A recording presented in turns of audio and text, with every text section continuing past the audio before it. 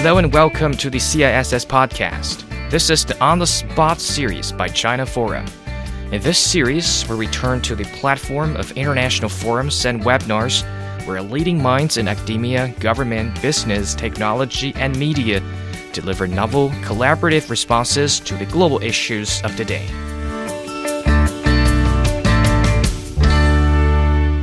Madam Fu Ying's Davos Time, Challenges and Choices. The virtual Davos Agenda Meeting gathered world leaders and global leading figures, while Madam Fu Ying, chairperson of CISS, shared her opinion on how to address the urgent need for global cooperation. She gave special emphasis to curbing the global pandemic and shaping a healthy China-U.S. relationship. On our program today, we will be listening to Madam Fu's Davos Agenda speech given during the Resetting Geopolitics Leadership panel. Please stay tuned. Thank you very much.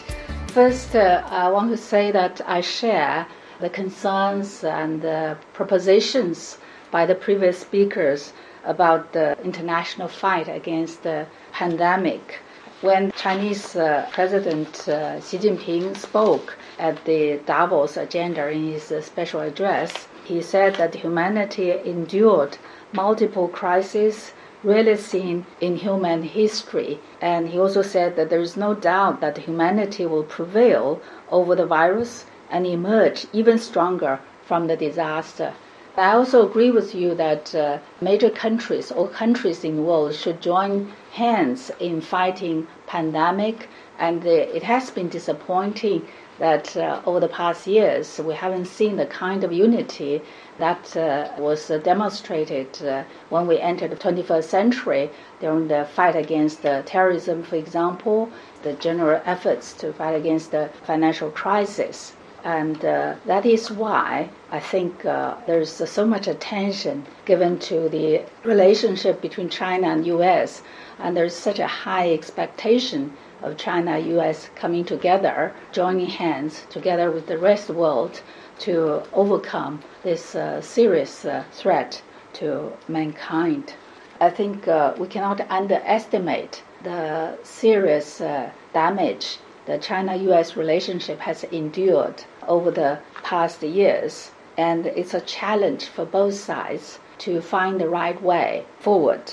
My observation is that the current new U.S. administration needs time to estimate what are the areas it has to cooperate with China and what are the areas it needs to manage with China, avoiding conflicts. And for the Chinese side, I think we also need to reflect and observe what is the intention, what is the next move by the United States. We are all aware that in the international relations, it's very important for countries to have accurate judgment, accurate estimation of each other.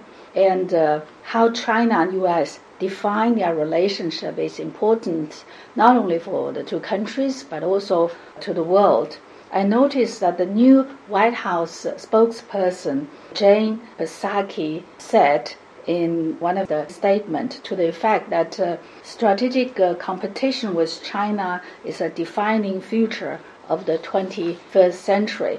Admittedly, there are elements of competition in our economic relationship, but I think the competition should be fair and for the purpose of a common progress. That's the kind of competition which exists in any relationship. But the concept of strategic competition, I think it won't find much agreement here in China. China's fundamental view for the 21st century is to maintain peace and cooperation, peace and stability.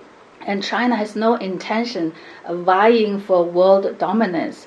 You don't hear people here in China advocating for competing with the United States for world dominance. It just doesn't exist.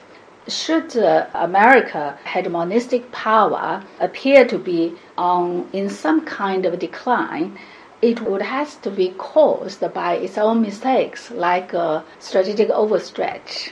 the future world trend, from our point of view, is more likely to be multipolarization rather than hegemonistic replacement. I myself was quite astonished by the unbridled and chaotic policy measures that was coming out of Washington over the past years, and I'm curious too to see what's next. Most people expect that there can be some rational and professional approach and sensible policies. You asked about cooperation. I think many of you mentioned that united global response to COVID-19 is the most pressing task for the world today. And I think China-U.S. and together with other countries, we should encourage health experts and scientists to maximize their role and to intensify research to help fight the virus. We also need to cooperate on vaccine development and distribution, as was mentioned. And we should also coordinate policies on such issues as cross-border traveling, on global norms regarding the measures, the efforts we're taking against the pandemic. Furthermore, discussion and cooperation on global issues such as climate change also needs to be resumed, and the American return to the Paris Agreement is a welcoming step.